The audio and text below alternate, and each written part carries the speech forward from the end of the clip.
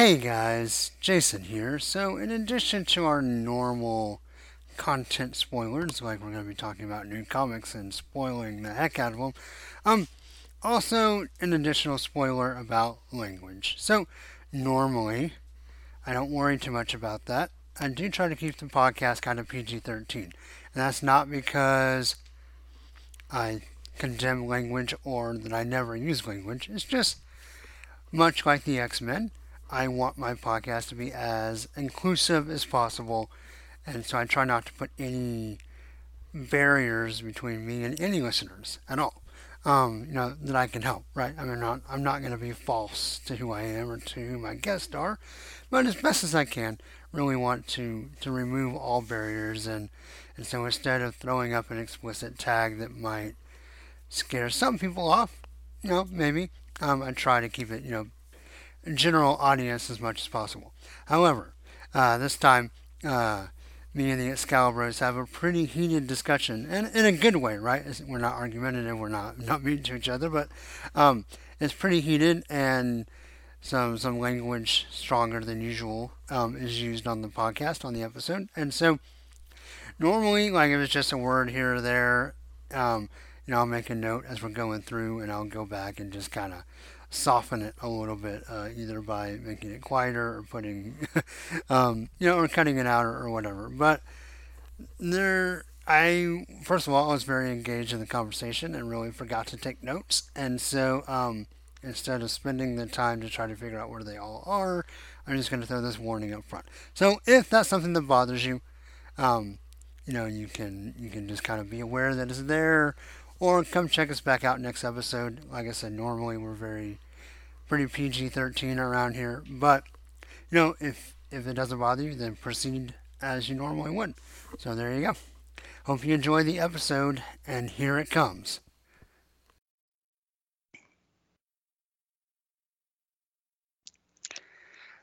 Are you ready? Hi. All right. Hey everybody, welcome to episode 409 of the podcast that goes Snicked. Snicked. I'm your host, Jason, and I'm joined now by two of the Excaliburs, Dan and Georgie, as we are, halfway there on S-words. Hey guys. Hey. Yeah, I feel like the world is kind of living on a prayer at the moment, Jason. Truer words have never been spoken. The depth and I don't even know where I'm going of that song.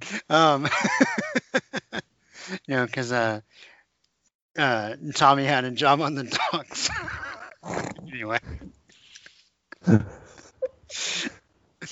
Oh man! All right. Well, yeah. So we It's are. a prophecy. It's Why? in keeping with X of Swords. That song is obviously a prophecy for what's happening in 2020. If we could just decode the prophecy of that classic Bon Jovi song, we might be okay.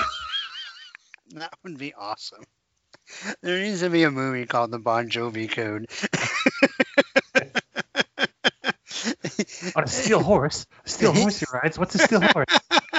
What's he talking about? It's from east to west. Ooh, Bon Jovi is death. Okay, got it. All right. Makes sense. Yeah. So I've seen a million faces and I've rocked them all. Rock slide dies. Oh man, all right, we're getting closer, guys. There's a million possibilities it could have been, but we got this one. Oh, it's just making sense. You two are literally insane. That's what happens when we have to do two episodes without you, Dan. We lose our marbles. So well, I haven't brought any, so I apologize. yeah, but we're actually not quite halfway. I guess we should have waited one more week to get chapter 11 so we can be officially halfway through 10 of Swords. But I feel like one more issue wouldn't matter. Well, remember, the next issue is these are the villains, and here are their backstories, so you better care about them for 10 more issues. Yeah, right? Yeah. And it's probably $2 extra. X-Men 13. No, it's a stasis. Stasis. What does stasis mean? I thought that was like. Stuck. Frozen. Yeah. Like I was stuck in this event for another 10, 11, 12 issues. Right. Oh my god. You just get to the end. I want to read Sword. Have you That guys? does look pretty good, right? I mean, Ewing and Skitty on a book. That should be interesting, at least. You guys ever watch the show Spaced? Yes, it's like my child. That's like it's literally like a defining moment in my life. Just watching that show. It's like the guys that did Shaun of the Dead, etc. They did a TV show, Jason, before they did the movies. Okay. And there's a part where a girl is like going through this long story, and Simon Pegg's like, skip to the end, and then she says what happens at the end of the story. I feel like that's what we should be able to do with X of Swords. Just go, skip to the end. All right, let's move on. Right. Yeah. So yeah, Ten of Swords is it's dribbling right along. I wouldn't say it's marching. It's It's, yeah, it might need the drool wiped off of its chin, but it's there. So we're gonna cover Hellions, New Mutants. Oh gosh, Cable, Excalibur, and X-Men, and then we'll have some kind of general conversation and maybe give a quick shout out to Juggernaut. So that's what's on the menu. Who wants to be the first chef? I think that's you, Dan. I think you're going to talk about Hellions number 5, which is chapter 6 of 22. Chapter 6 of 22. So, Hellions, written by Zeb Well. This is what everyone online has called this a funny book in many terms. Comics can be called fun books. This is see a you funny on the funny book. papers, Georgie. Yeah, exactly. I clearly have no sense of humor. Anyway, that is going to haunt me forever. Right, drawn by Carmen Carnero. Isn't Carmen Carnero who drew X-Men Red near the end? Yeah, the end of X-Men Red, and then did some Captain Marvel. Yes. Then kind of been jumping around a little bit. I feel like I saw she has like a new book coming out, like where she'll do a regular run again, but I forget what it is right this second. Well, it's colorist is David Curiel. Letterer is VC's Ariana Mayer. Designed by Tom Mueller as usual. Steven Segovia and Sunny Go do the cover artist. But I do want to read. Do you want to see the Sarah Pichelli and Tamara Bonvillain? It's awesome. That's the one I got, and it's fantastic. So it's Psylocke, like with her sword, like she's got her sword. I'm sorry, and when I say Psylocke, I mean Quanon. Her sword pointed down from her face, so covering up one of her eyes, and then her other arm has like the focused totality of her whatever telekinetic dagger, but it looks really, really nice. It's kind of dark for a Pichelli drawing. What I mean by that is like a lot of shadow. I normally associate with her with kind of light art, but it's really nice. It's worth googling for sure. Sounds better than this one. This one is a team shot of our Hellions, and I forgot how bored visually they look. So it's neither for me. It's neither here nor there. But we do have an X and a sword together at the same time. So and a 10. I assume Alex is the 10, but oh yeah, swing. How do you guys feel about this cover? I forgot what it looks like. It's a laugh riot, is what it is. Oh yes. Starting at the cover. The joke started there. That's right. Yep. It was hilarious. I really like so the best written thing in the entire book is actually the beginning, the little text from Nightcrawler, because A, it sounds like Nightcrawler, and B, it is a great idea to surround a book in. Ironically, this book will never achieve that. So we start and end with the fact. Empath wakes up and he is a disgusting human being. He doesn't wake up, he hatches. Yeah, he hatches. Sorry. He throws hatch goo at Xavier. He just walks around. It is funny. It's funny to make fun of, yeah. He walks around being bitchy, 5 steps away from actually sounding like Sinister himself. Spitting on the floor. Hope's not particularly happy. I don't think anyone is. And then we have the council debate the idea of what would happen if we send people to this tournament, and we really shouldn't be sending people. And yes, this is where I started liking Sinister, because Wells is right. So Sinister's very schizophrenic in the Krakoan world. He has been extremely marvelous in House of X and Powers of 10, and he was randomly darker in Fallen Angels, and in his other subsequent other subsequent event he changes, but in Hellions he Wells tried to keep the camp, whereas Hickman's camp is nuanced and ridiculous. What Wells does here is pick a few elements that Hickman created for him, the obsession with the cape being one, and rides the journey. And we have them to the ground until they die. He just keeps beating that dead horse again and again and again. Right. Fair enough. If your material works, you can always go back to it. It's fine. Comedians do that, you know.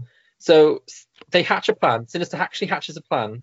This has nothing to do with sword collecting, so it at least gets an extra point for that. And he hatches a plan that we should invade. They should invade Arakko. Is it Arakko? Is that how you pronounce it? The other place. Yeah, Arakko, whatever you want to call it.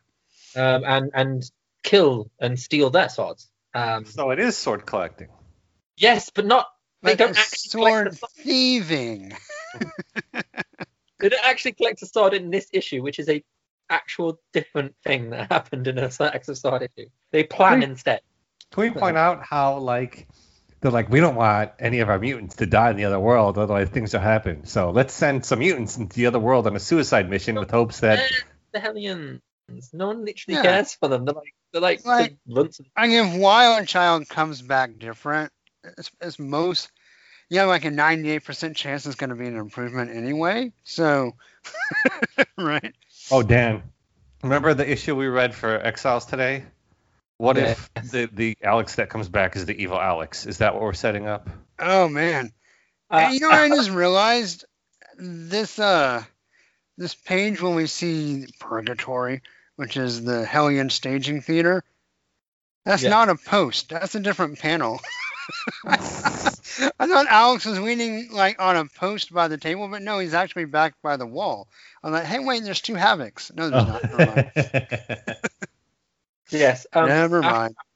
After there's a little tiny bit of comedy in the council place where Magneto does a little sly comedic moment, which is totally not Magneto, which is fine. But I thought it was funny when he was like, I'll change my vote. Very Deadpool, actually. Reminded me of Deadpool. No, I like that moment. Like, it made sense for Magneto to be like, fuck this guy. I am voting for him to go. Like, that makes total sense. And then Sinister sounded fun and playful. And I quite like this table scene with the... So we're at the... It moves on to the actual Hellions themselves, who really don't seem to care about each other. And they discuss, like, what they are. And it doesn't really last that long because they're not really anything. And they sort of realize that they're just, like, the runts and the go-getters, the Wetworks team, which X-Force is supposed to be, but this one's more defined. Then we have a funny moment with 2... I thought it was a funny moment with 2 Sinister. I did too, yeah. Mm-hmm. And the whole who gets to wear the cape, and they play the immortal game of I assume it's rock paper scissors, unless they include other elements into Sinister's game, because I imagine he's crazy. Right. And then Empath turns up, all fresh and new. No one gives a shit because everyone seems to hate him. They go into Otherworld, meet Jamie. Jamie ends up having for the horse. Jamie ends up having Sinister's cape, which is he's not very happy about. This whole like exchange between Jamie and Sinister is kind of fun as well, because Jamie is kind of a kooky, though Jamie's voice is completely broken. Yeah, exactly. It's not Jamie at all. But he is insane. He is insane, so I'll let them off. And then basically we're walking around. Sinister wants Empath to do stuff, even though I believe Sinister's an Omega level telepath, so he could do it himself, but he never gets his hands dirty, I suppose. Empath will only do it if he can basically control what is his name? I don't even remember. Greycrow. Yes. Yeah. Greycrow. And so it's like whatever. Yeah. And then Greycrow is now like super in love with Empath and running around. And that's basically the end of the book because they all have horses now. Their entire mission was to get horses, essentially, and to ride the sunset. And I thought it was silly and breath of fresh air for all So I gave this book a really hard time because everyone was like, "Oh, this is the funniest thing since Deadpool." I didn't know I was the majority. Yeah, but I actually did kind of enjoy it, and I wrote my notes. And I think I tweeted this. It's the best issue of Excalibur since Dawn of X started. And there are. It's maybe not quite as quote unquote funny as everyone wants to say, but it was pretty fun, I thought, overall. It was very kooky. Maybe that's a better word. Yes. And and I enjoyed I enjoyed Sinister in it. I enjoyed he has this marvelous plan, but the moment they say he's the one that's going to go, he's like, well, maybe not, and and then some version of him has to go anyway. And there's a lot of funny elements. I thought the art was pretty good. As has often been the case in Dawn of X books, Curiel is one of the shining stars, and the colors work really well, especially in the beginning sequence, I thought. Yeah, I mean, I definitely gave it a hard time, but I didn't hate it. I actually had a little bit of fun with it. I think I agree. The artwork is the highlight of this book. You said Carmen. What's the last name? Carmen Carnero, I believe. Yeah, she did the second half of Red. Yeah. Yeah. So I feel like her pencils are a welcome.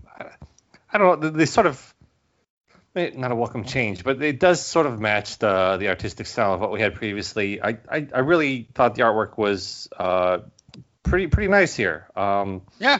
It's everything outside of the artwork that I have issues with. I don't understand why this nanny character is there. Like, they keep trying to make it sound like she's a bumbling nanny idiot who has this man-child she's taking care of, and they both are terrible at whatever they're doing. I don't find that hilarious at all. Agreed. I didn't. Yeah, Jamie having that. You said this about the horse, and his subject being like, "I never said that, King Jamie," was the worst joke I've ever heard. Going on and on and on.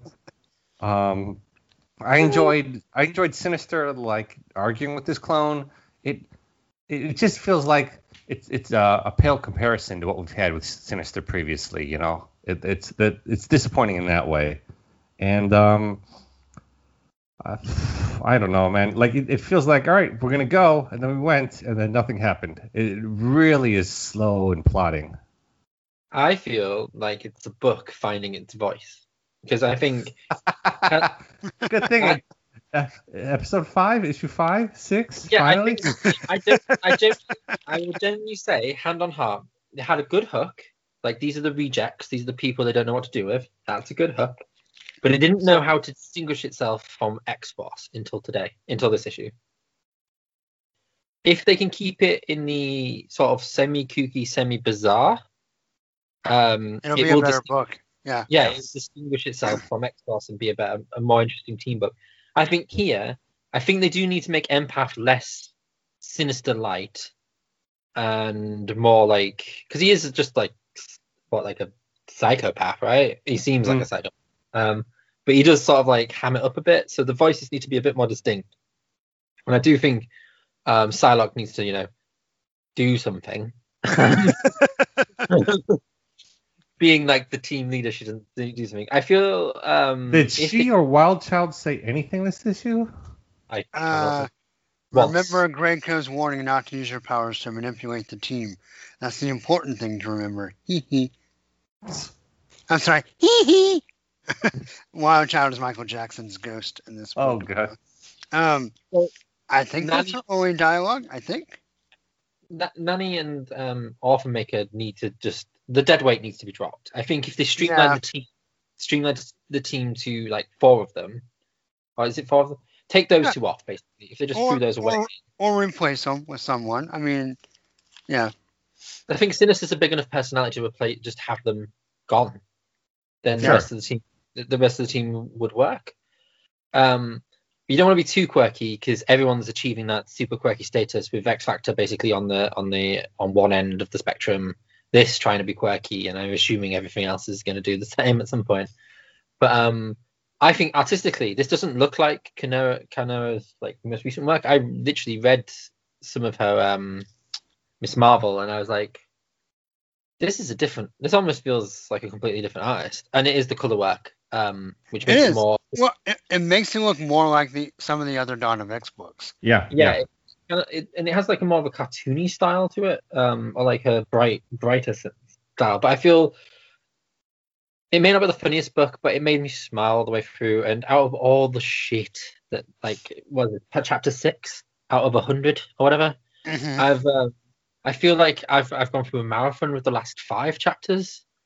So it's nice to have like a weird little break where it's just this feels like one of those interludes, and we all know it's going to go horribly wrong, and all of them will be dead or something by the end, because it'll be a good way to cancel the book, I suppose, if it's not selling. But because it's not going to go, they're not going to steal the swords, because then what's the point of collecting said swords if you're not going to make the swords fight the swords? Right. But how awesome would it be if they did? Yeah. It just ends. But they even talk about that in the other books. Like, well, when Sinister's plan fails, we have to be ready. ... So, yeah, it's a hopeless mission, but then that does bring up kind of the intrigue. Well, if they're going to fail, what is that failure going to look like? And I think I would be interested in seeing that a little bit. I think Georgie probably doesn't care, and that's fine. It still feels like we have this brand new start for everyone. Everyone gets to start over except for Havoc, who gets thrown in with the rejects. No one cares. Like his family doesn't care about him at all. It's just like, yep, send him He's off allowed to to have tea with them. He still has tea with his family. That's fine. He still goes to have some food. That's cool. Yeah, people do care. But then, like, we're sending you on a suicide mission. No one's like, well, I'm gonna miss. No one misses him. No one cares. Georgie, you're gonna have to just admit that you are the only Havoc fan left in existence. No. Me, he's still my favorite Summers. Oh my god!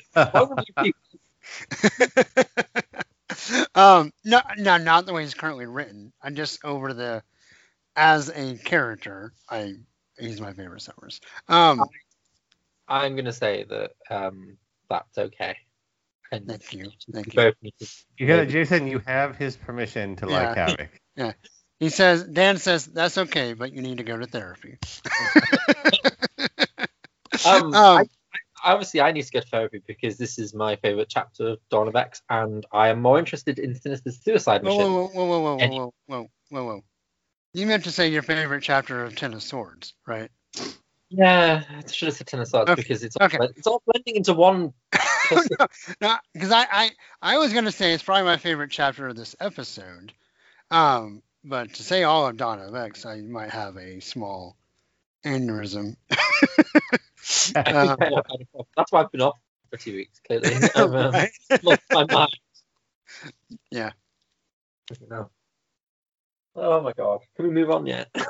Sure. Yeah. What do you want to give Hellion number 5? 4 out of 6. Wow. Yeah, I'm going to give it a very solid 4 out of 6 claws for me. I will give it a low 3, mostly for the artwork. Okay. Maybe entirely for the artwork. That is fair. Okay.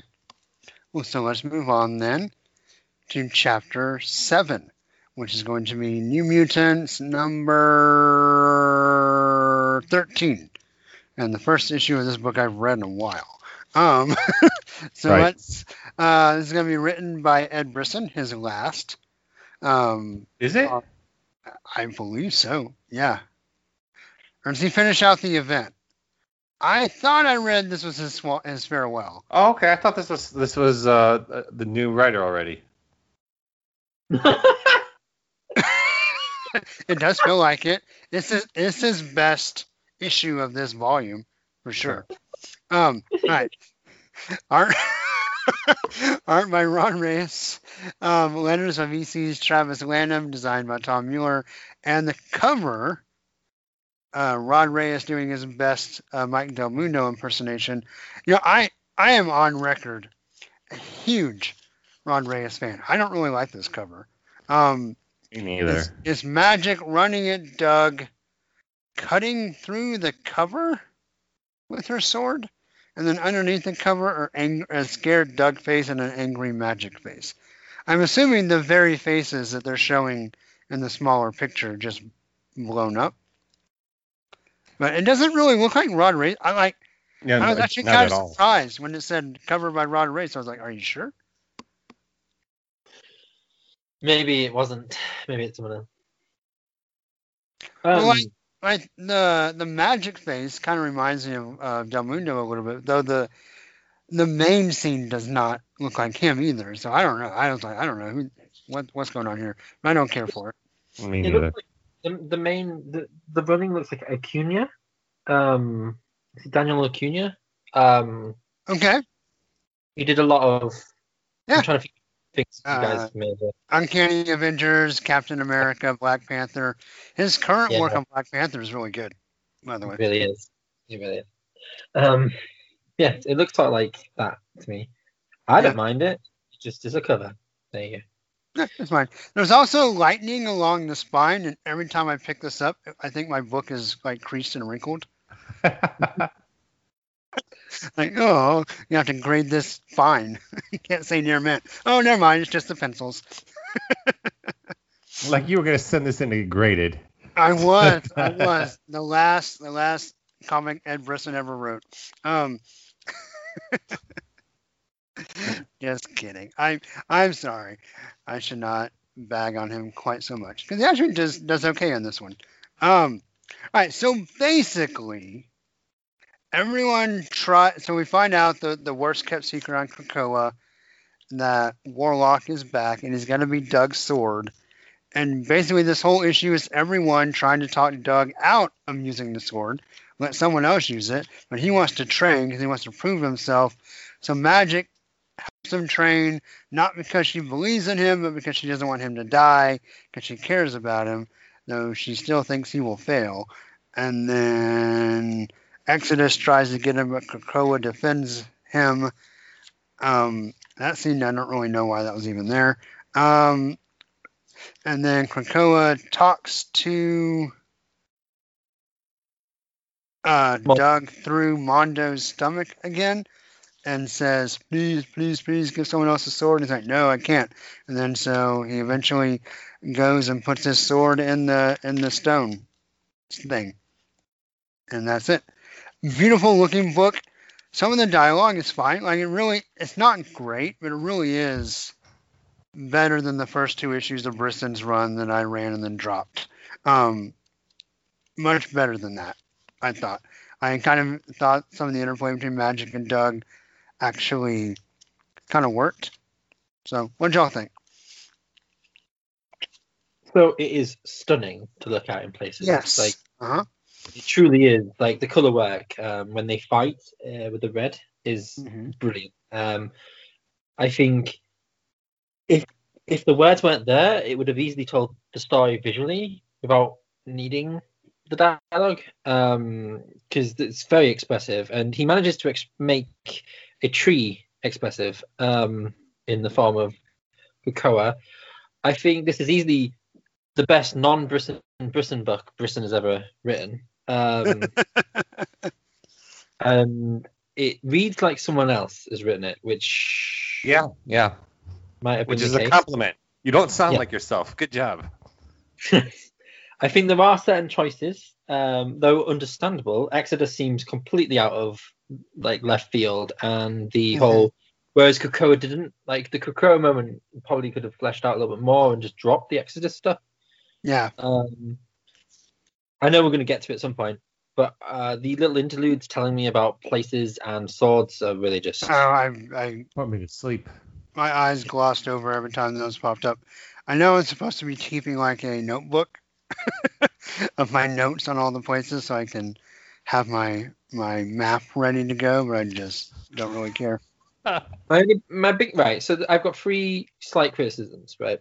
Obviously, this is retcon Doug into Krakoan Doug. But my first criticism is, I believe when he was first resurrected in, oh my god, what was that event? Selena, everyone came back from the dead. Oh, Necrotia. That's the one.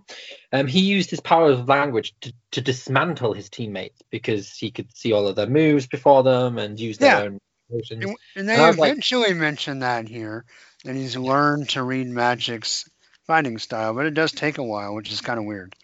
And I was like, surely he's a fighting machine, according to that old chestnut. My second thing is, Georgie will probably say this as well. It's so heavy-handed in Doug will die, that I don't believe that is the case. It's clearly a red herring, which makes you think Magic will be the one that dies out of all of them, which I know it might not be. Because she's so ready for it, and in every book she's like, I'm up for a fight, and she's probably going to get her head locked off in the first like 10 minutes. So that's my problem with it, and it just feels a bit too heavy-handed in a lot of. But when it's in its finer details and its finer emotions, Brisson captures what he did on Sheltered, where he manages to capture like the innocence. Being a good writer. Yes, being a writer. He manages to capture like the innocence, but the sort of like self-determination of youth, which he managed to capture in Sheltered, and he manages to funnel that through Doug, making Doug a far more interesting. Because let's be honest, Doug has just been happy tree boy since Krakoa this whole thing started. And it's nice to see him have a little bit more of a layer here, and I'm rooting for him now because before I was like. Warlock's just going to win for him, right? Because Warlock's pretty much immortal. But now I'm like, go on, Doug, don't die. And that's good. That's good writing. I actually care. So that's good. And also, it's the best looking book that Swords of X has ever had. So there we go. I don't think it's going to be a nice looking book. I agree. It's very heavy handed, and I agree that this is probably the best Brisson book I've read in a long time. Hell, I thought I wrote it. So, good for him. I really... And no glob in the whole issue. No glob, right. Unless he was the coloring in the fight scenes. It was filmed through glob. Right, yeah. My problem with a lot of what the X-Writers are doing now is they're sort of reverting back to events or time periods that they like the characters to be in. So we've got Alex being the crazy one who's in love with the Goblin Queen, which really has not been his thing for a long time. We've got Doug going back to I'm helpless. I need to prove myself in a fight, which is not something he's done in a very long time. It just feels like really regressive for the characters, and it feels like so heavy foreshadowing that Doug's going to die here. And I understand if you're chosen, if you're a Doug who isn't known for his fighting, you would be, or obviously sword skills, you would be nervous about that, which, this is a good issue of delving into his worries and his conflict. But it's like beating you over the head with it so much that if it does happen and he dies, it feels like they've done too much. And if it's a red herring, it still feels like they've done too much to push you in the other way. I don't feel like Brisson is a very nuanced writer, and that's what we're getting here is like, here's the subtext as text as I hammered into your skull, which is problematic. The artwork, obviously, it's Rod Reyes, so it's hard to dislike. I didn't feel like it was quite up to his normal standards, if that makes sense. It felt a little bit simpler, a little bit easier. But anytime we get a Rod Reyes issue, I'm not going to complain about his artwork. Hell, after reading this, I even went back to look at Cowles, issues just to flip through the book for his old artwork for that. So yeah, I'm happy Reyes is on the book for as long as they'll be able to keep him on the book. I just wish it wasn't like bright neon signs sort of leading you down the path of where we know this is going to go, kind of an issue. I'd argue that it is the most focused character one that we've had in the collecting of the sword wielders, because all the others have been nonsense, and this has been an emotionally driven concept. My only problem is, like, out of all of these chosen ones, I must admit that having only Doug as the non-fighter, because every other fucking member is like a badass, I feel like they should have the choices should have been diversified a little bit more. Like, they should have other people who aren't as much known for their swordy capabilities, because everyone else is like literally a trained fighter, and then there's just Doug. Right. We're gonna get to Excalibur, where we get 2 more people who know how to use swords. So yeah. And I disagree wholeheartedly on one of those decisions. Sure. So that's just mental. Anyway. Well, then let's work our way there then. So what do y'all think of New Mutants 13? I'm going to give it a very solid 4 out of 6 for me, mostly for the art, but also somewhat for the writing as well. After you, Georgie. All right, I'll give it a solid 4 as well. Like, I do feel like Brisson can't help himself a little bit here, but the best thing I've read from him in forever, and Reyes is doing what he should be doing. So a solid 4. I'm going to be a little kinder and give it a 5. I think because it doesn't sound like Brisson, that's a massive plus. And it looks amazing, and I feel like it's giving. Even though it's heavy-handed, it does give personal stakes to at least 2 of the characters that were actually introduced. I have no connection to... I should have a connection to Storm, but that issue was drivel. Like, literal drivel. So, I'm like... the only 2 people I'm rooting for in this entire smorgasbord of dead people is Doug and Magic now. And that's because of this. Fair enough. So, oh, dear. All right. Everywhere. No, that's good. That's good. All right. So, chapter 8 will be Cable number 5. There you go. While you're doing this, I need to pull up some notes from Grant. So, go ahead and jump on in. Sure. Just let me pull up the book really quick. Cable number 5. Writer is Jerry Duggan. Artist Phil Noto. Letters VC's Joe Sabino. Design Tom Muller. Covers by Phil Noto. And on the cover, we have the Summers family, mother, father, and son, in some space station with alien pods above them, and sort of lit greenish blue. The cover's all right. I don't dislike it, but it didn't really stand out to me either. It was kind of just, these are 3 characters. Yeah, it's kind of like, ooh, it's alien. Like they're on a spaceship and there's something above them on the ceiling. Mm-hmm. It's fine. It's no, so it's still cool, but it's at the bottom of his work, but still above a lot of other people, I guess. Sure. They could have saved this cover because they're doing like an aliens. Oh yeah, they are. variant cover thing. I feel like that would very much fit this whole business. It's very bland. That's all I'm going to say. Yeah. All right. So our Summers family are on the Sword satellite here, 280 miles from Earth, and they've restarted the spaceship with the sort of Galador or Galadriel. I tend to say in my head. It's a Lord of the Rings crossover. So the Summers family is searching through the satellite. No one's around. Then, boy, I almost said phalanx. Jesus, what is wrong with my head today? Then Illyana messages them like, hey, you need to get back down here with your sword. She and Cyclops have a little talk about maybe they're working on something. The Summers family splits up. Cyclops and the Cable find a door that's been sealed shut, which Cyclops is able to laser open. Where I saw this again on the internet, we've got, does he have laser eyes or does he have force beams? And it depends on whoever's writing him. But he's got laser eyes in this issue. Definitely laser eyes for sure. Yeah. It's like a blowtorch. You know what would be cool? If he shoots out energy out of his eyes and then he uses his visor to adjust the energy to a cutting beam. Okay. That would be cool, but whatever. That's sort of the George canon. Meanwhile, Jean discovers some dude standing in an airlock and he's freaked out and she asks what happens.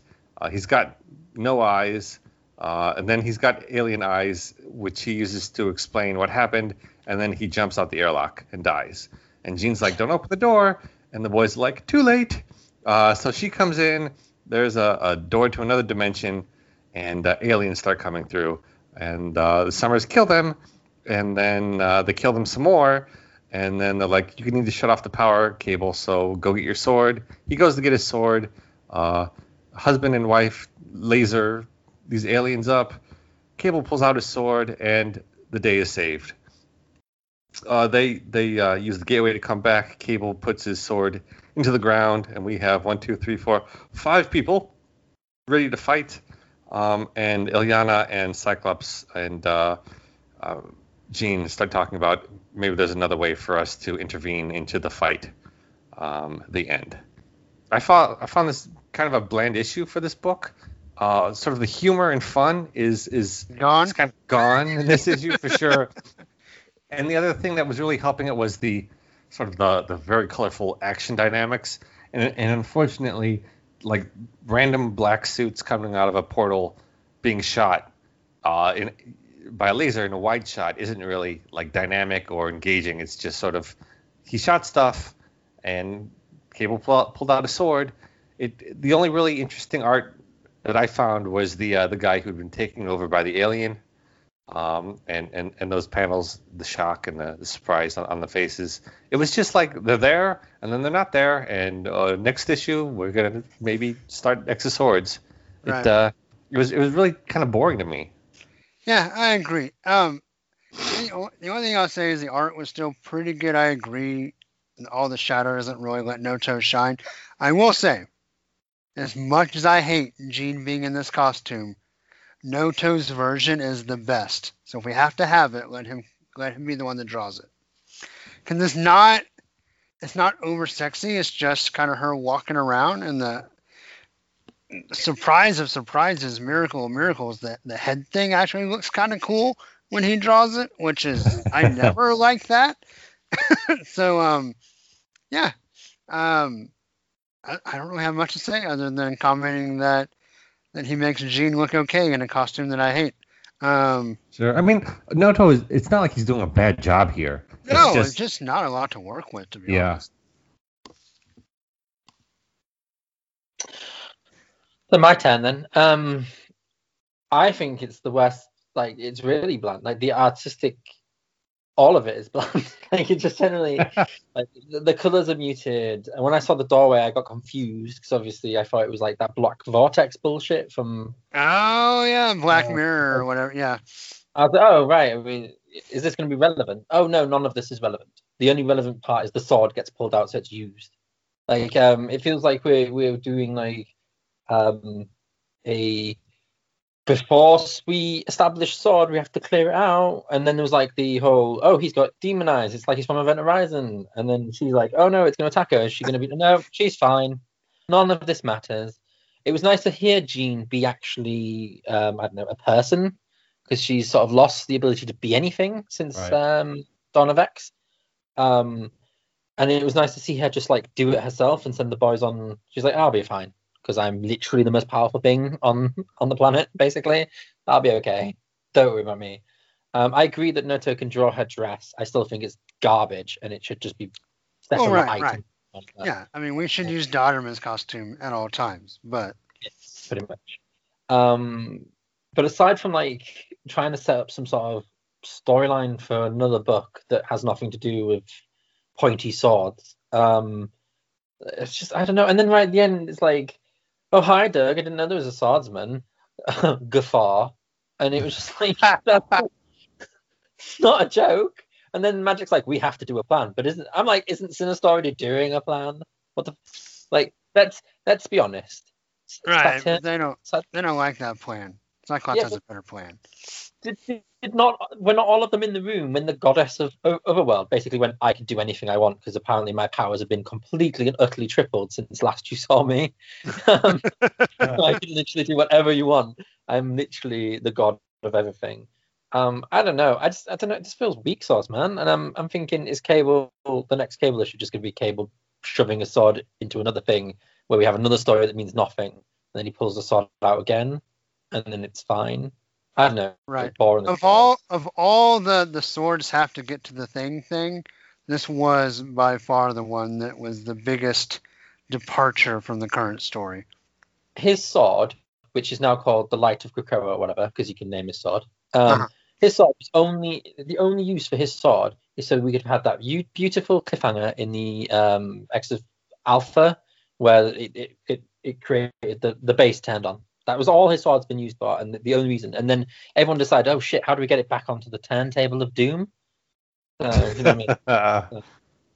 That's all this was. I don't know. I'm really down on this book. Like, if you want me to, I'm going to give it 2.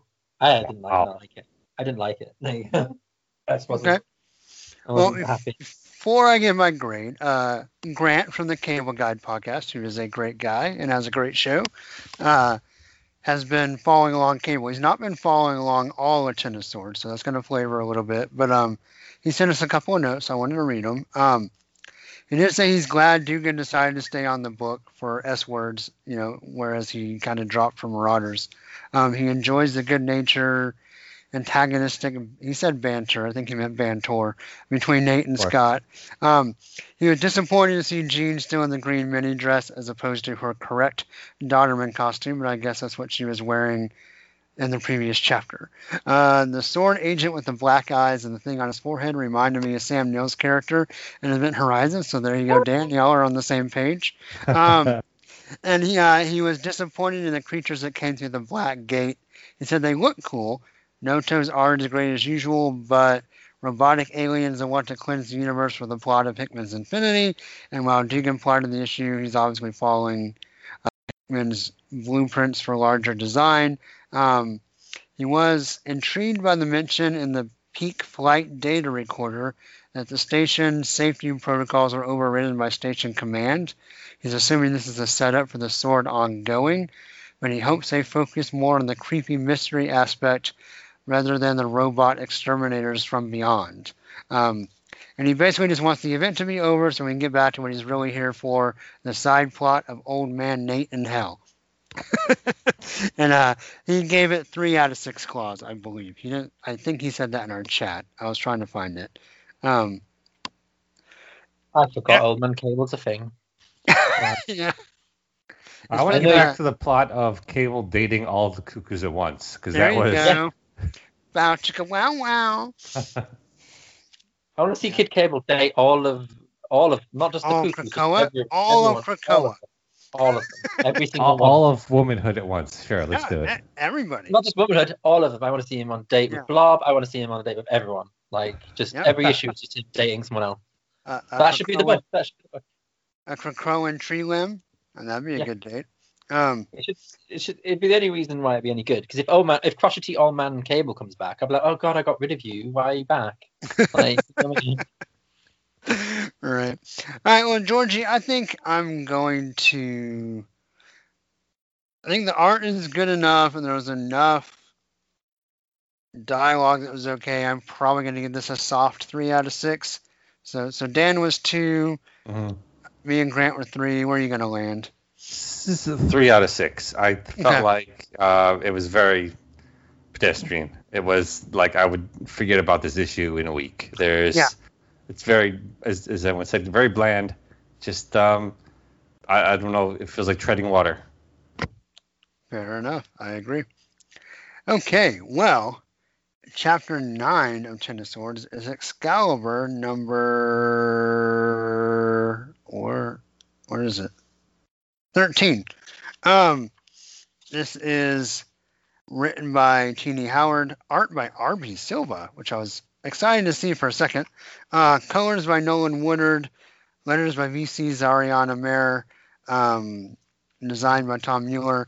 Mahmoud Asrar and Matthew Wilson do the cover, and the cover is a version of Captain Britain, like an old one, right, where he has like the old English lion on his chest as Brian fighting. Okay, Lionheart. Fighting Captain Britain as Betsy, and they're going out into it's a fine cover. It's pretty nice. I mean, it's Asrar, so it's pretty good. I quite like it. It's more like a panel it's more like a panel inside the book than a cover, if that makes sense. Yeah. Mm-hmm. But I quite like it, and I really like this costume on Brian. And it's a shame that we get basically vomit on a page as his next costume. Well, he's not Captain Britain anymore, so he can't wear this costume. He could wear this and just call himself Lion Man or something. Lion Man. Or English lad. Or something. My name is Leo. All right, so basically Captain Britain is super grouchy. They go to Otherworld as a Braddock family trip to see Saturnine. There's like a Braddock memorial in a garden. Or no, I guess it's a Captain Britain like the Captain Britain Corps. And Saturnine's like, oh, we don't have that anymore. And Captain Britain is like, well, yes, we do. We have my new corps that I just started from my brother's weird fever dream.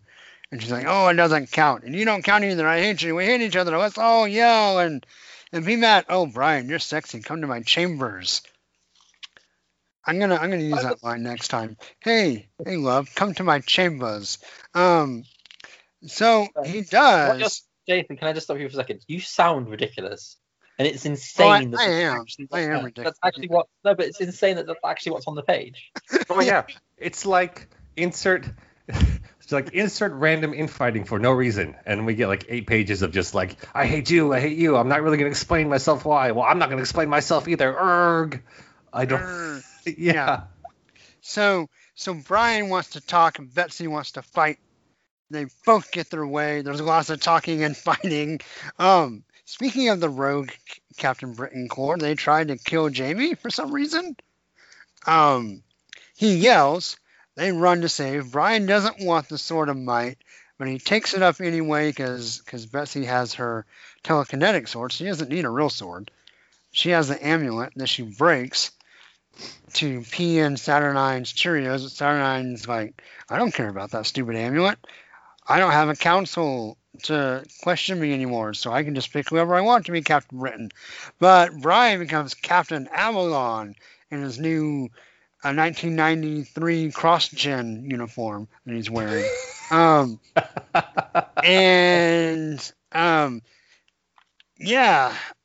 Then they get all put in prison, but Betsy escapes into the darkness because Jamie catches her on a griffin thing. And then turns out Brian doesn't really want to sleep with the Omnimatrix. He was just trying to trick her because, I'm a married family man, see? And so then Betsy runs in and grabs the Starlight Sword, which is made from a piece of the Starlight Citadel. And then Brian keeps the Sword of Might, and then they go, and they are swords 6 and 7 respectively.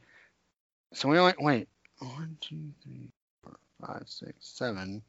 Yeah. And there's 3 left. Mm-hmm. That's really all you need to know from this issue is there are 3 left. I was really bummed because I thought, R.B. Silva's he's gonna come save this book. And his art is fine.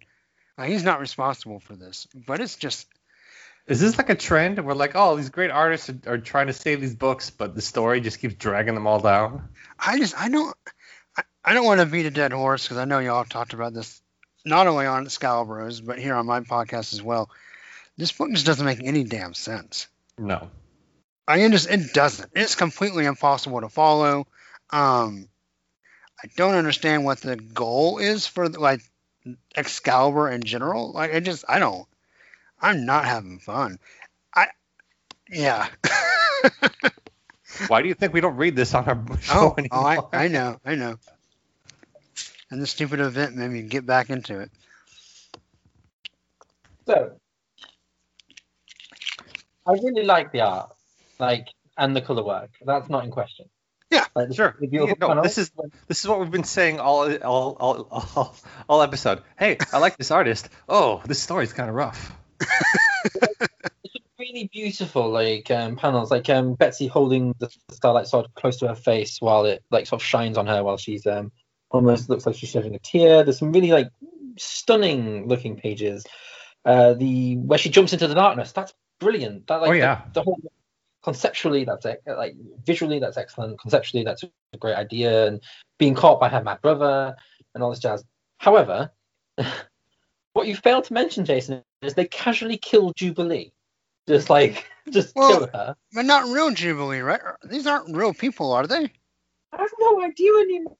Yeah, I don't know. I just assumed they were the leftovers from that issue where Jamie had the dream and they became Captain Britain. But is that really them? It can't be. One of maybe you're right, Dan. Maybe they did just kill, because we haven't seen the normal characters since. So I have no idea. One of them's supposed to be Richter, so Richter's still alive. So that's true. That's true. But I feel like Betsy isn't Betsy.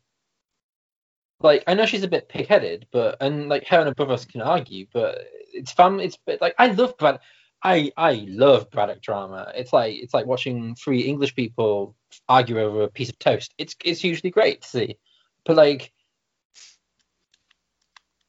I can't get over the fact that it's not written by someone who's English. Again, there you go. People should only write what they are. No, because they use some he uses some colloquialisms. Howard uses some colloquialisms that do work, but because they seem the rest of the sentence is very American. The rest of the sentence is very American, and then all of a sudden they throw in an English word. It's like Claremont, peak Claremont. I was about to say there was a couple of Claremontisms I was going to ask you about, but I forgot to write them down. I'd give this book another number bump if she ever used the word Struth. I would definitely be true. Yeah. Yeah. The concept isn't bad. The way they get the Starlight Sword, even though it sounds like something out of Zelda, it's very, very much like something out of Zelda, where it's just crafted out of a piece of a castle. And it's that's a cool idea. But it's all very video game. The whole thing feels very video game to me. But I suppose it is Contest of Champions, so you can't expect too much from it. Right. But I feel like it's we're arguing. Here's a graveyard of dead Captain Britain, which we'll just gloss over. I no longer have a council, but when you first saw me, I had loads of people around me, but apparently no one's here now. They're not. In that X of Swords Alpha, she had an entire retinue of people talking to her and sort of advising her. And now she has no one. So what's happened in between? Well, because she was trying to seduce Brian, she didn't want people around to mess her up, and she got rid of them. And I feel like her seduction of Brian is just a nod to the fact that she's been chasing that tail since the 80s. Right. You know what I mean? So, and it sort of goes up and down, and then it's I'm Captain Avalon, and I was like, that is the worst thing that has assaulted my brain since the last time I read this book. You know what I mean? It's just that's just a bad idea. And then they decide to have a non-mutant when we've had these arguments about mutants. they have a non-mutant to represent the mutant kingdom. And poor Brian, he is a red shirt. He is going to be murdered. There's no two ways about it. Brian is going to die, and Betsy's going to be upset about it, and that's going to be Excalibur ad nauseum for the next 10 years until they resurrect. Surely this book doesn't have 10 years of legs on it. No, it's just Betsy's storyline for 10 years. Yeah. I don't know, and I don't feel like anyone's got Teenie Howard wants to write Apocalypse. Teenie Howard wants to write Jamie. Teenie Howard wants to write anyone but the actual characters that she picked to be in the book. And it's just really we haven't had Rogue, Gambit, Jubilee have been missing in action for issues now. Mm-hmm. And I feel like it's really frustrating because Jamie sounds good when she's writing it. And Apocalypse sounded good. Maybe not all the time, but Sure. he did. And I think she has kind of an interesting voice for Brian and an interesting voice for Satine, and then or Satine, whatever they want to call her. And then she has this really aggressive thing for Betsy. And I feel like I thought the whole point of Betsy being in her normal body was like a freeing experience. And I know she didn't Right. want to be Captain Britain, but like, But she does, right? yeah, she So does. she And doesn't I'm really like, want to take it away from her. It's weird. and yeah, and then they just stand with everyone, and everyone's like, "Oh, who in the next three? Oh, one of them's Apocalypse, by the way, everyone, and the other one's Gorgon. So the only mystery is the 10th member. Like literally, the only mystery is the 10th sword, which is that not Xavier's fucking stupid Cerebro sword? No, I think that wasn't on the list, right? Oh my lord, I can't remember what was on the list. Like, Gorgon on the list? I think Gorgon's- Gorgon's gonna get one. Yeah. because he's got the grass cutter, hasn't he? Which is his sword. So I believe that's the sword. Well, who knows? Gorgon was definitely in the picture, but I don't know. I Yeah. just don't like it. I love the art, and I really like the visuals, like the sort of westernized, like the very like modern westernized idea of like an Arthurian legend, and having like it feels very Narnia with everyone, all the stone statues, and Uh-huh. I generally think it's got like a really nice romantic sensual quality to when like Betsy is doing her thing, and then when Brian's with Satine, and I think everyone looks okay apart from Brian's costume. But I just don't like it, so I just can't give it more than that art deserves. That I feel bad because that art deserves like 5, 6. I mean, but like we keep saying, the script's like a dead weight. Yeah. Drowning everything It's else. pulling it under the waves for sure. I don't know. I can't understand this book. Like, there's random infighting for reasons. Brian's like, why won't you talk to me? But she's like, no, we have to fight. Why don't you? It's like that same trope of like heroes meet and they have they're not sure what the problem is, so they decide to punch each other instead of talk for 20 seconds to figure out what the problem is.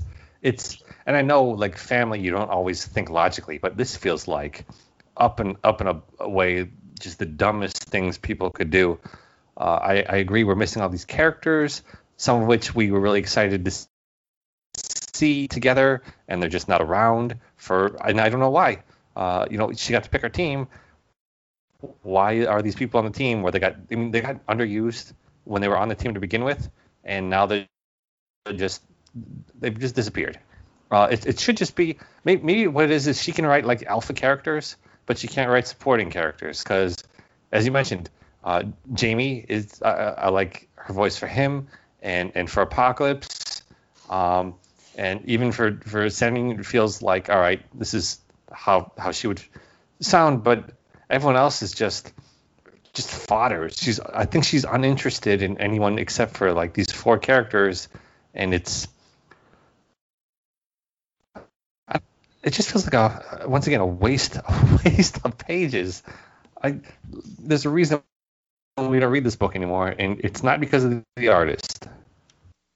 No, because I mean, Silva's fantastic. I think Toe's been really good on this book as well. I know Georgie. Thankfully, Silva does a lot more backgrounds than Toe does, so Georgie will be a little happier.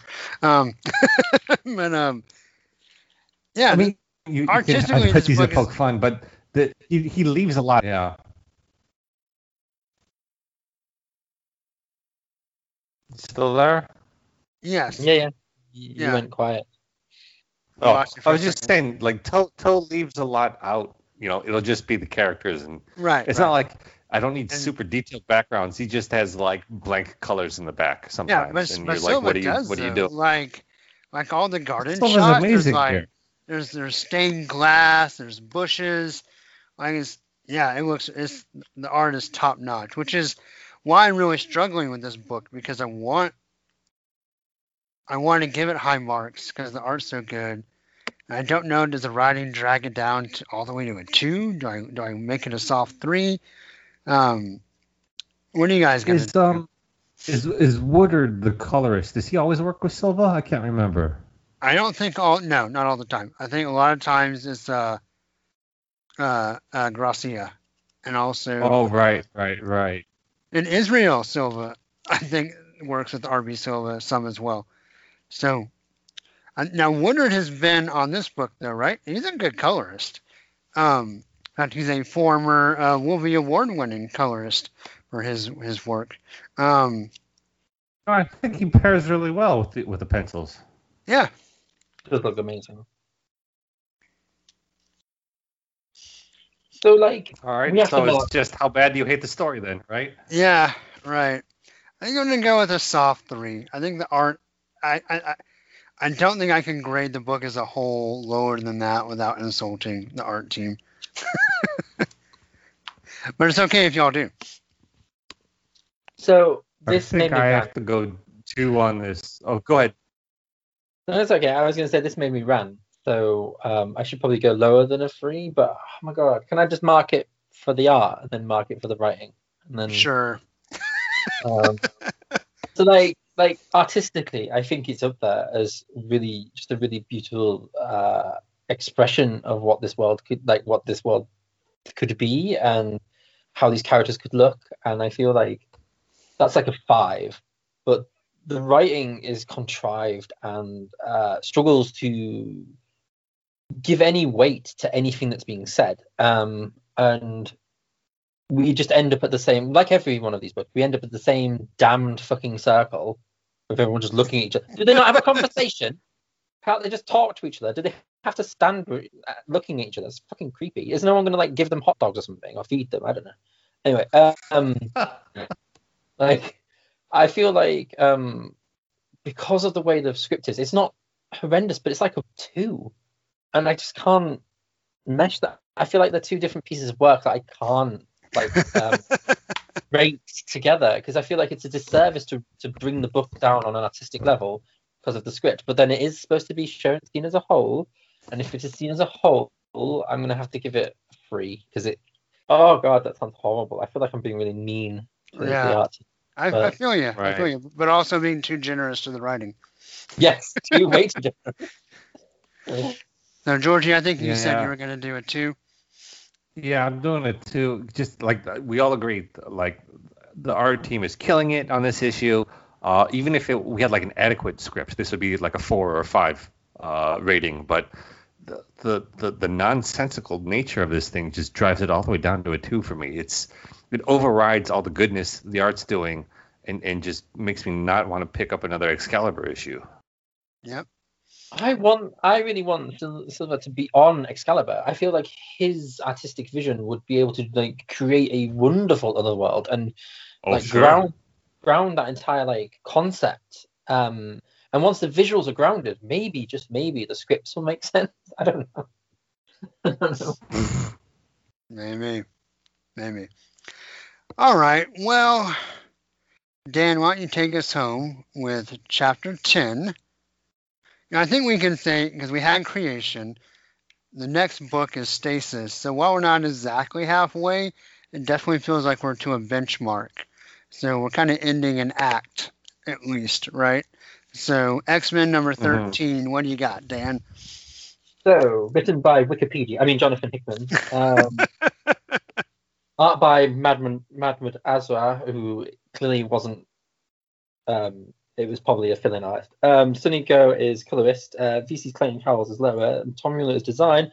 Lennon Francis Yu and Sunny Go as the cover. And the cover is Apocalypse with his random swords and his children murdering a load of people. And it's very much there. It's fine. I've always liked you more than you two. So I appreciate this cover more, I think. And that's fine too. All right, Dan, would you like to take a crack at explaining this to me? Right, okay. So I've read it twice and I'm not sure I get it.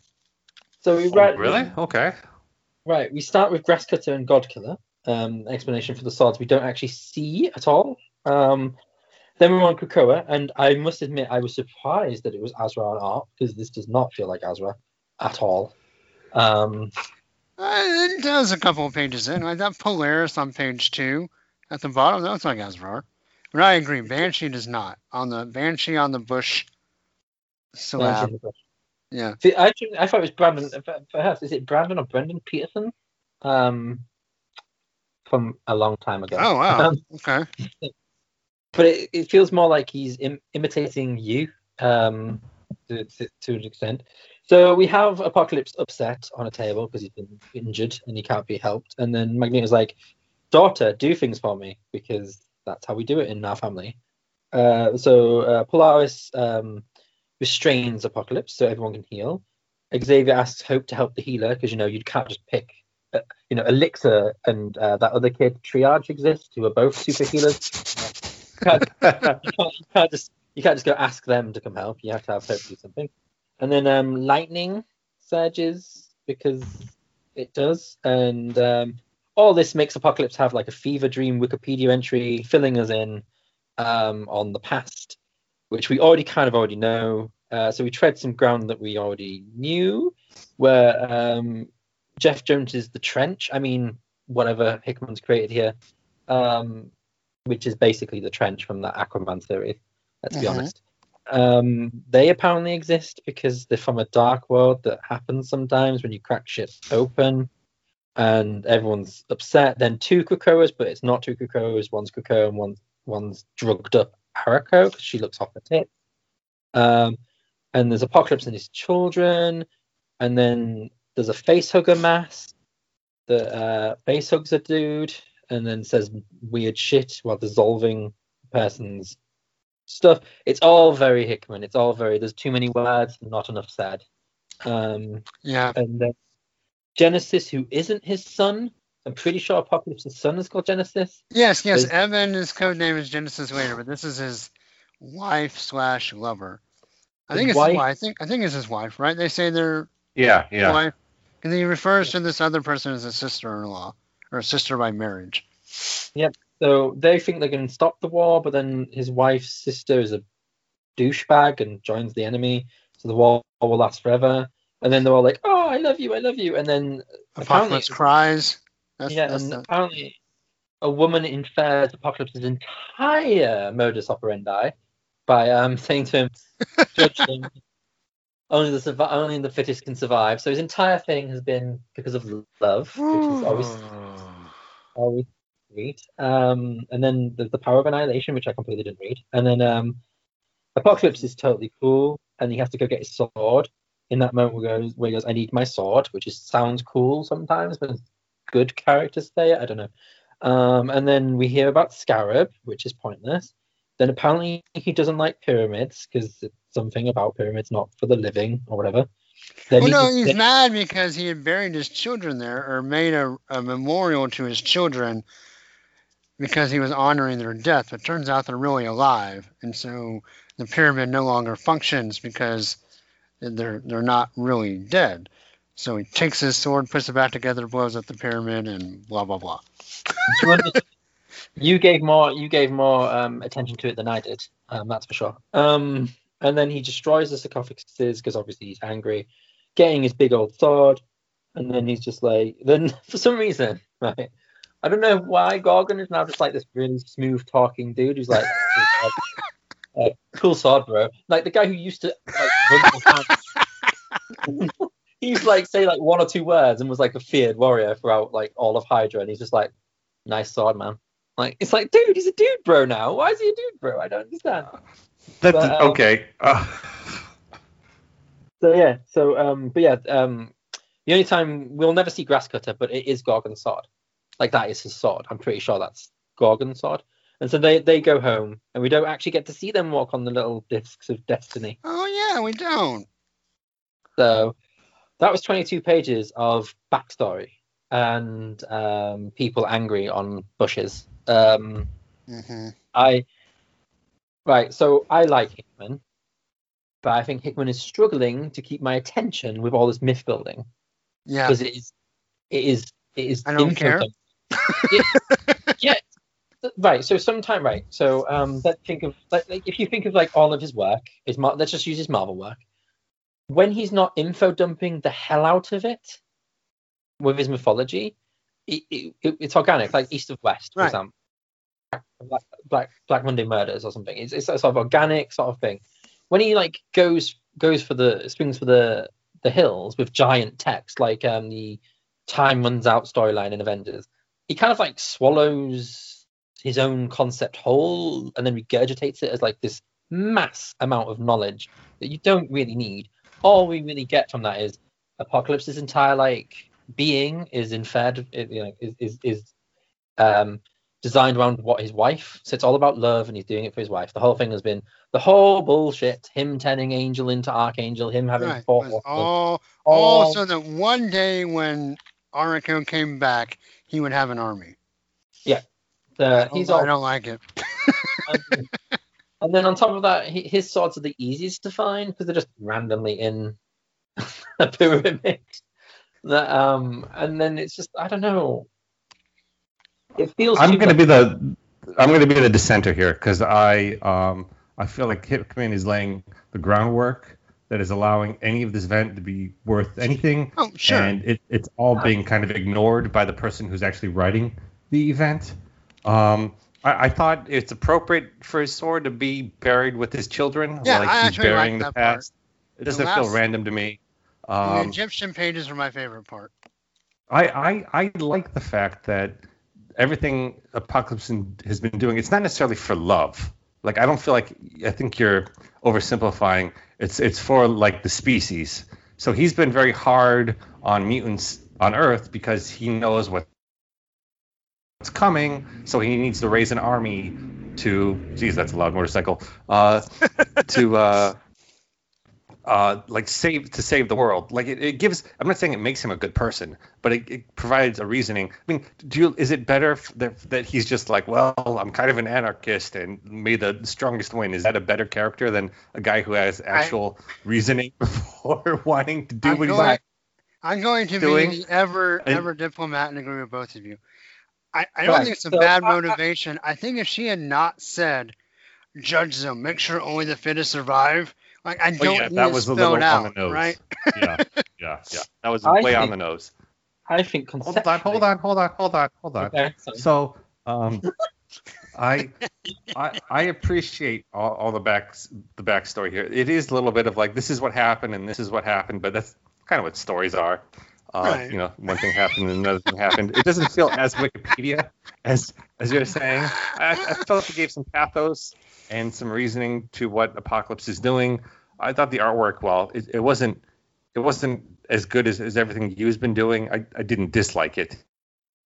Oh, it was fine. Fine. I just felt like it's just like it feels like Hickman has this is the world, this is what I'm setting up, and we have all this like family drama and sort of otherworld like invaders and everything's happening, and Teeny's like, well, I know you set this all up, but I just want to have my action figures fight each other with swords on top of all this. It feels like it feels very disjointed from how it was planned. I think. And one last thing, and I just sort of realized this because I've been on a real Dresden Files kick recently, and reading. This all seems to fit into sort of not a supernatural, sort of a fairy tale or mythology, like an Irish mythology, of queens who are protecting the realm from outside evil invaders that are called the Fomor, Fomor.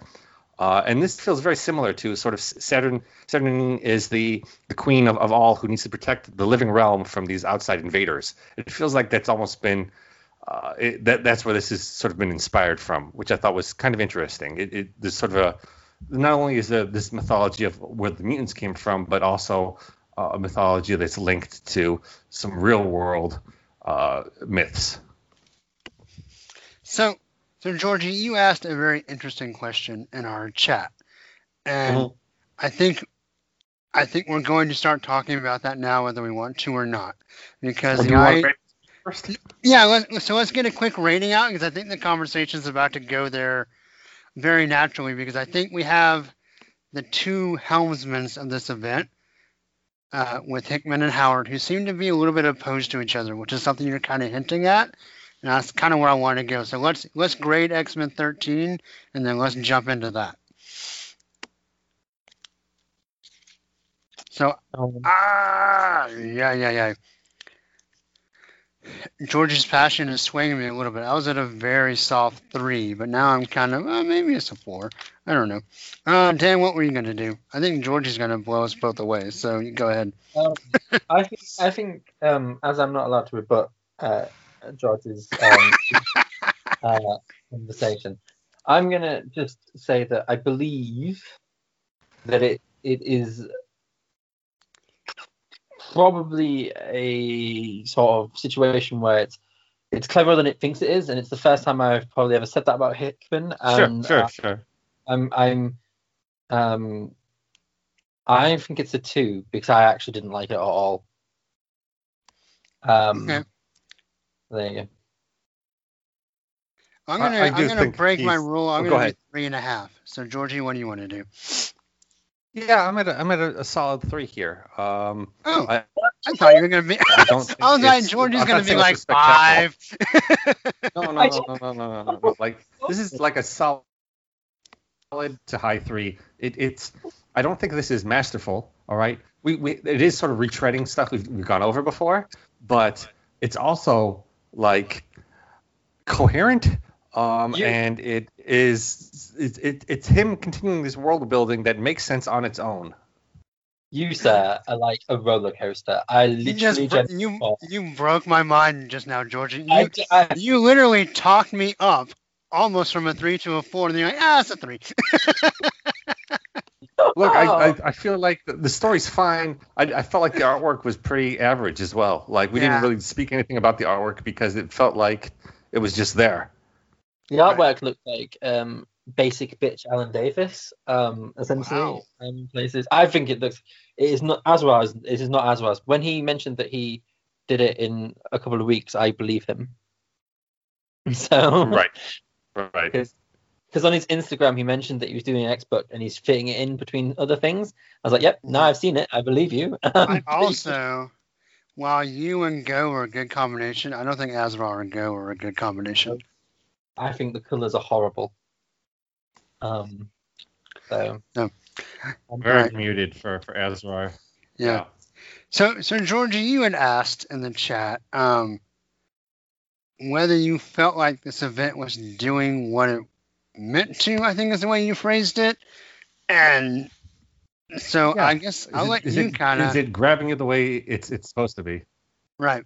So... Yeah, why don't you go ahead and kick us off, and then Danny can go, and I'll kind of jump in where I want to, I guess.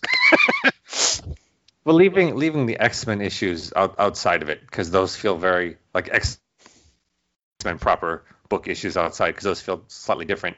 The Teenie Howard inspired story, I think it's supposed to feel like we're building up to a great, battle. This is supposed to be battle. Lord of the Rings. That's what it's supposed to be. Yeah, you're all getting your weapons, and then we're going to have this grand epic battle that's going to be told for centuries or something. And I don't feel any excitement basically through any of these issues. I'm not interested in getting a sword so we can have... I don't need to have my He-Man action figure with the button on the back that I press so his sword hand goes up and down. That isn't exciting storytelling to me. That's just, mashing plastic against each other. I feel like that's what we're leading up to. Like, hey kids, collect all the toys from Kmart, and then you can come home and have your own contest of champions. And I just don't feel like the event is building, like it thinks it's building towards something, but I don't have any progression of excitement for what's happening in terms of the story or the characters involved, or what this means for the future of X-Men. What about you guys? Do you feel excitement? Do you feel like it's building into something? Is it grabbing you in any way? I feel like the event as a whole is pretty underwhelming. I feel like I have enjoyed. I'm trying to think of the chapters and how I graded them. I feel like I've enjoyed the individual pieces a lot more. There's been several issues. Like we look at the 10 pieces we've read so far, there's been several issues I've had a lot of fun with and really enjoyed.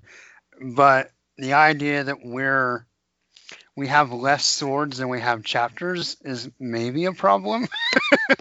um, we should at least have a sword per chapter because at what point? I mean, I literally feel like they're going to start fighting like in chapter 20, right? And I just that's too late for me.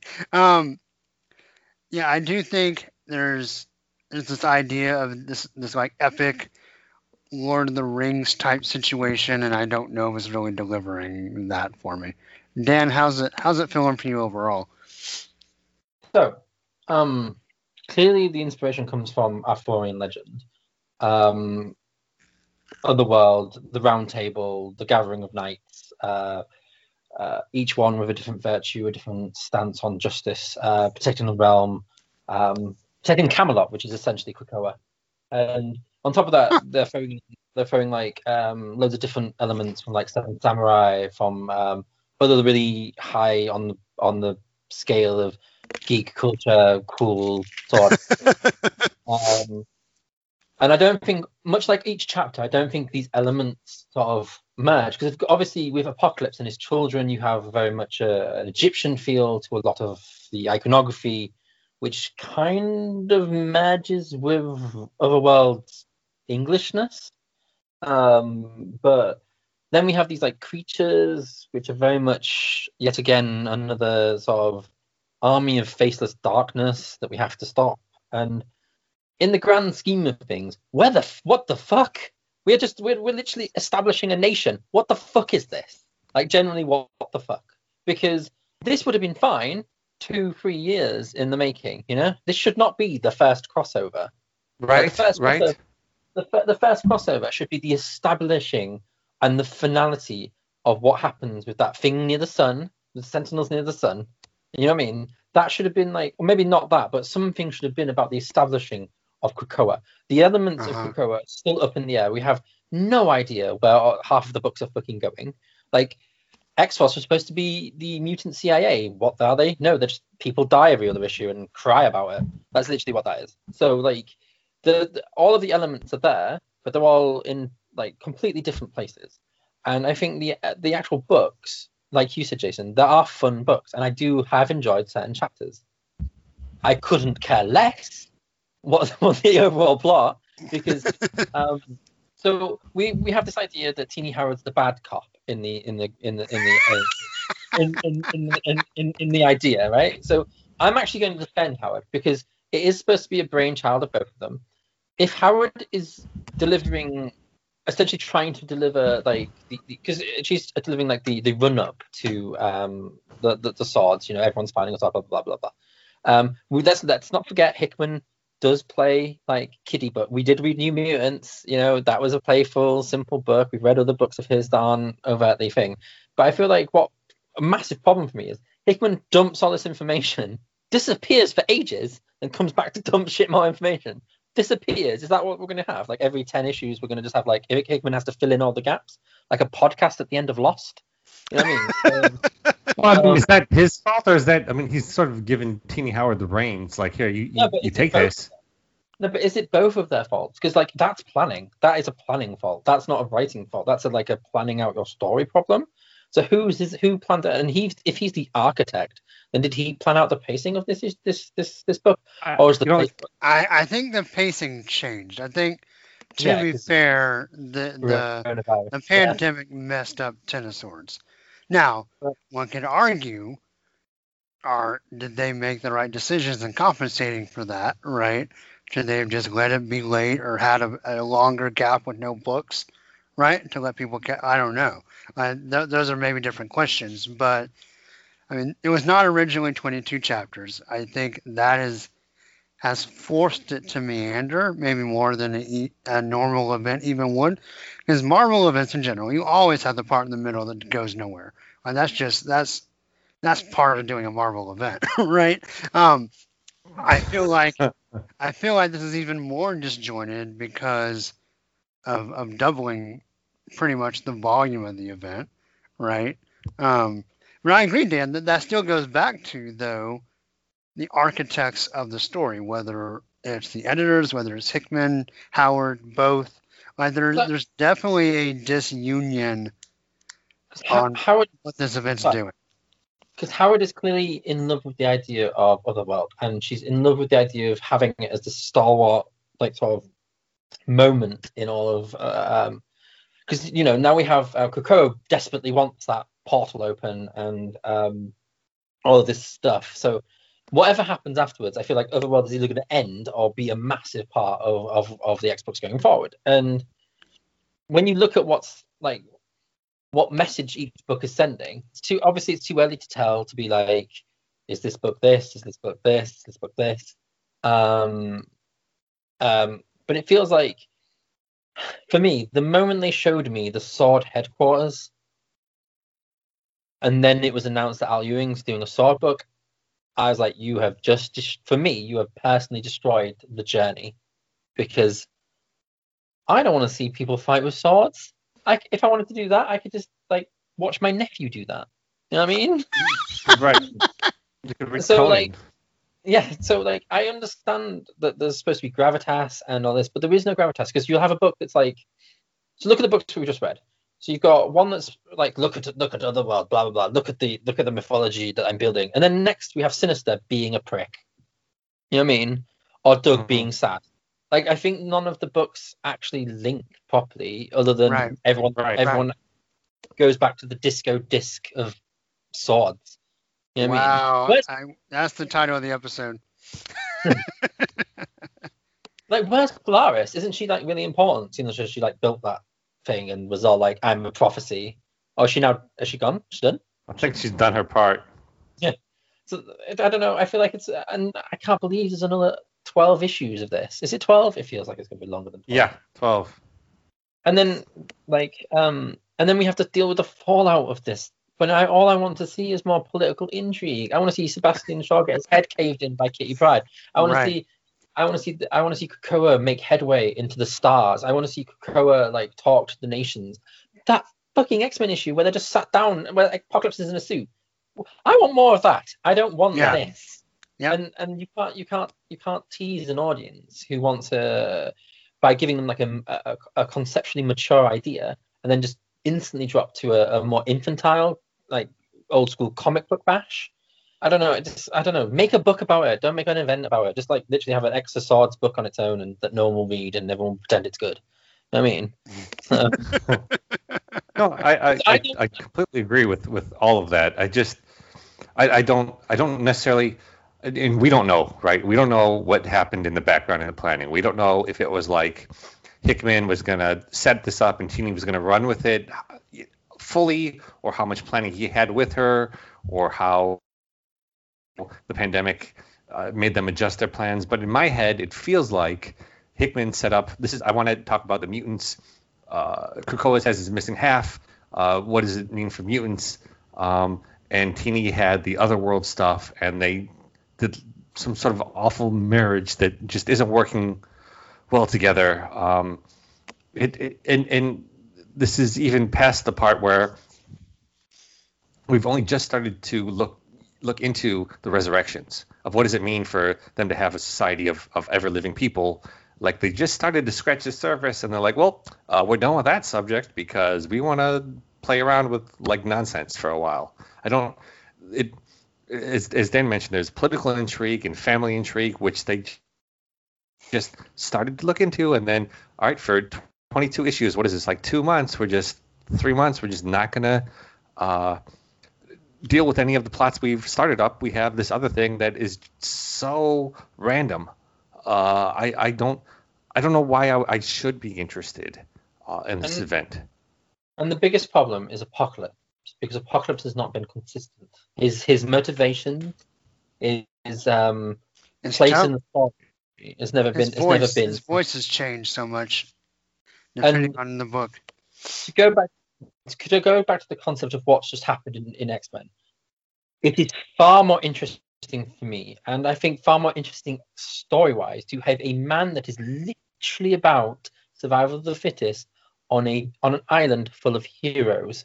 The whole idea that he and Xavier invited the villains onto the island is far more interesting than giving him a family from a different realm that we're supposed to care about and have completely changes like how we see him as a person. This is not Moira McTaggart. This isn't blowing our minds. Are we What supposed to care about the family? Or are we supposed to care about Apocalypse? Because I don't really give a crap about the family, but it is giving some pathos for Apocalypse. You can give pathos to a character without making him emotionally relevant to you. Like he could have pathos by being evil. Like Sinister has pathos because we can all like agree, especially in 2020, that a few people need to die in a funny way. Like, you know what I mean? So we can all understand where Sinister's coming from. But like I feel like Apocalypse has lost something. Like his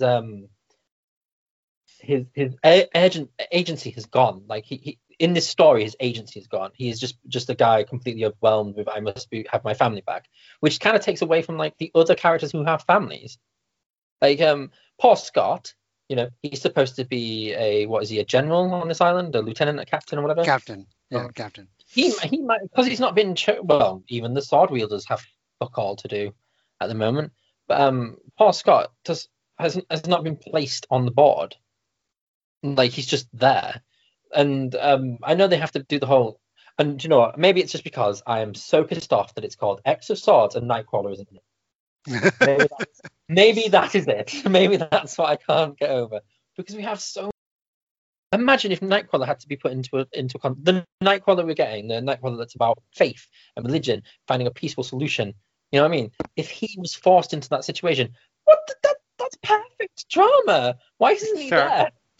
But I don't know. I just feel like there's so much blood on Apocalypse's hands that trying to throw in like a backstory to make you think, oh, he's not such a bad guy, it's kind of moot for me. I don't know. Him being the crux of the story shouldn't be a problem, but for me, it is a massive stumbling block because he sounds so different in every fucking chapter that I'm like, who is he? Like, generally, what does he want to do apart from like get his wife back? Sure. I mean, I don't feel bad for him. It's not like he's not such a bad guy. It just gives reasoning for what he did, which it made sense to me. It made sense more than, hey, I'm just random powerful guy who thinks everyone else should just battle it out because reasons. But the thing is, right, I don't want to argue about Apocalypse, but the great thing about the idea the great thing about him being survival of the fittest is he is nature.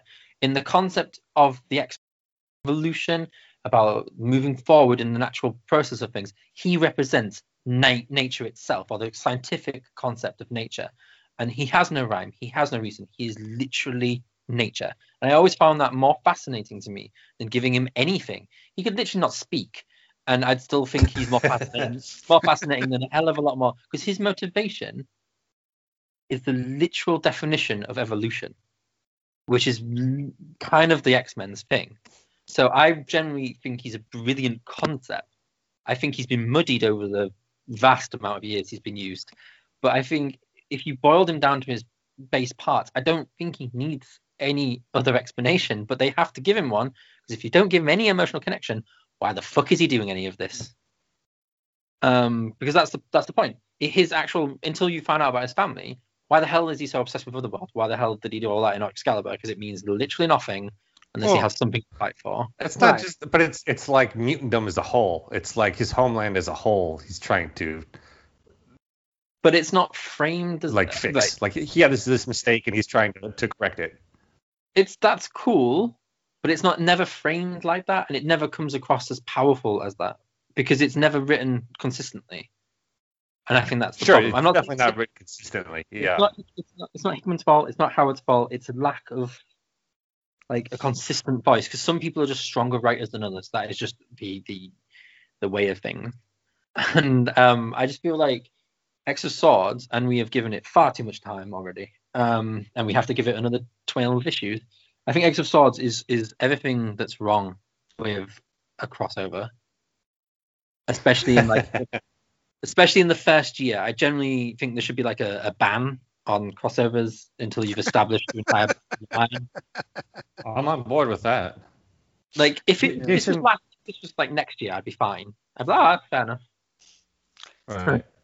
Well, What do you think, Jason? We've sort of talked over you for a while. No. I was enjoying all this. It's been a very fiery episode. That's really fun. Yeah, no, I think I kind of said what I had to say. I enjoyed chapters, not as much the whole. Um, one of y'all mentioned, I think it was Dan, about Hickman needing to organically world build, and I do feel like this event maybe circumvented and sped up his timeline too much. And that kind of takes some of the legs out of what he's doing to me a little bit and kind of makes it less impactful because we haven't spent as much time with Krakoa and with Dawn of X. Like, it's too early in Dawn of X for some of the things to matter as much as they want them to me. Now, I'm not saying that's how it is for everyone. I think there's several people that I've talked to that are pretty excited about this, and that's fine. But for me, it really is a lot timing, I think, because it's too early for me to be invested in some of the things I need to be invested in for this story to really move me, and for it to be more than, because I think the idea, right, when they made all this out was mythology. Tournament of Swords is a fun way to kind of dive into the mythology, but that's not really what it should be about. But I feel like that's what it's become about. It really is just about the fight episode, right? Whereas I think that was meant to be more of a kind of, here's a fun way to kind of symbolize that struggle. And that's just not what we're getting. So overall, not loving the event, liking the chapters as separate entities more, and I do want to save a little bit of time to I think, George, you wanted to talk about Juggernaut for a minute. So before we close shop on 10 S words completely, do you just want to take a quick moment to mention that I am partaking in the Crossing Swords podcasting event, which is better than the comic event so far. And that was organized by a Homo Superior, also includes myself, the X Reads podcast, House of X, and Comic Book Queers Legacy podcast. And the cool thing about this, we've had, even on this show, or this episode particularly, some differing opinions about the event and aspects of the event and the individual books. And I think you can listen to all of those shows, talk about some of these same books, and get even more different opinions. And that's pretty cool. So feel free to go check those out, see what they're doing, see how they're feeling about the event. But yeah, that's that. So let's kind of switch gears real fast. Have a few minutes left. Juggernaut number 2 is officially in the Dawn of X timeline and does have an Xavier cameo. Any quick thoughts? Won't do our normal rundown. Just kind of want to open up a few minutes of conversation about that book if you had a chance to read it. We were surprised to see it listed in the Dawn of X index. At least issue 1. Issue 2 wasn't on there unless it's. Oh, it wasn't. It's coming soon. Yeah. I missed that then. Sorry. Well, it's fine. I feel like they listed it to try and get people to read the book. Right. I feel like it's a decent to nice series so far. Sort of looking into who the Juggernaut is and seeing him try to, I don't know, repair his reputation and his motives. I think the artwork really works well for for the story they're telling. It's fun to watch. I don't mind mindless action in a book. It's just I don't need an event that is only about mindless action. And so seeing the Hulk and the Juggernaut fight each other out and the Hulk get captured, that's that's a staple of comics, and that was fun to see done. I'm enjoying the series. It's nothing spectacular, but I was surprised it was coming, and I am surprised that I'm still reading it. Yeah. I'm a big Ron Garney fan, and I think visually this book does not disappoint. I feel like the story, I'm kind of, whatever. It's not bad. It's fine. But the art for me is definitely the selling point. Both his Juggernaut and his Hulk look amazing. and that's kind of where I am on that. Did you get a chance to read it, Dan? Well, I believe it's the greatest comic book ever. I'm joking. I've only read issue one. I sort of enjoyed issue one. I do like the art way more than anything else, so I'll stick around. Mm-hmm. Yep. All right. Cool. Well, guys, why don't y'all talk about Excaliburs a little bit? So we just. I mean, we're not going to talk about this Excalibur issue again, but we just recorded an episode before this, Jason. So hopefully our next episode will be out about the same time yours is out.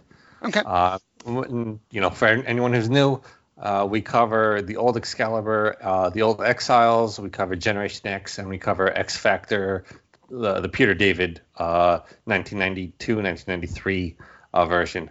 So if you're interested in a podcast about like B tier X-Men books, that's us. Awesome. Also to make note, it's called Excaliburs, but that's ironic because I'm super gay and George is not a bro. So yes, yeah. we have people make fun of us for reasons, and it's like obviously we're not bros.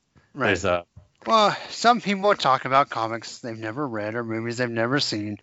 I find there's a lot of people that maybe mentioned you guys have never listened to the show. Yeah. So. But obviously, if you're listening to me, you know how wonderful these guys are and how entertaining they are as podcasters. So I'm working under the assumption that if you're here and hearing this, you've already heard lots of Excalibur's content. But if you haven't, fix it. Go listen. So it's a great show. And I'm looking forward to you guys. Y'all started by adding X Factor, having some content you enjoy a little more. I'm looking forward to y'all swinging around on some of the other books. And just because I want my friends to be happy. So to be fair, I feel like we'll be adding X-Force and then Mutant X. And then, sorry, I dropped out there for a second. We just, oh my god, yeah, we'll end up having every single book that isn't. There you go. Oh no, we're not reading X-Force. We're not doing any Liefeld. We're not like running through everything. We're just sort of reading the B tier books we're interested in. I think as soon as Peter David leaves that X Factor book, we're dropping that. I don't think we're going to continue. I'll be curious to see what you think, because I think doesn't Quesada come on after Strowman? I'm interested to see y'all's thoughts on once that switcheroo kind of happens. Mm-hmm. So. Yeah, so definitely go check out Excaliburs. Of course, for the podcast, it goes Snicked. You can like the Facebook page. Twitter is @SnickCast. And I think that's about it. So Dan doesn't really apply to you. For everyone, well, not everyone else. For my fellow Americans, please remember to go vote. And for everyone worldwide, please stay safe and stay well as we continue to navigate through uncertain times. I don't know how much of a Wolverine thing it is to say, but love you guys all very much. Hope you stay very, very well. And yeah. So any closing words, guys? Get out and vote and stay safe. Yeah. Vote correctly, or you could have a government that I do that starts I'm just saying. There you go. All right, guys. Well, thanks very much. Until next time, hugs and snicks. Bye-bye. Bye-bye. And snacked. That was awesome, guys. A truly great episode. Yeah.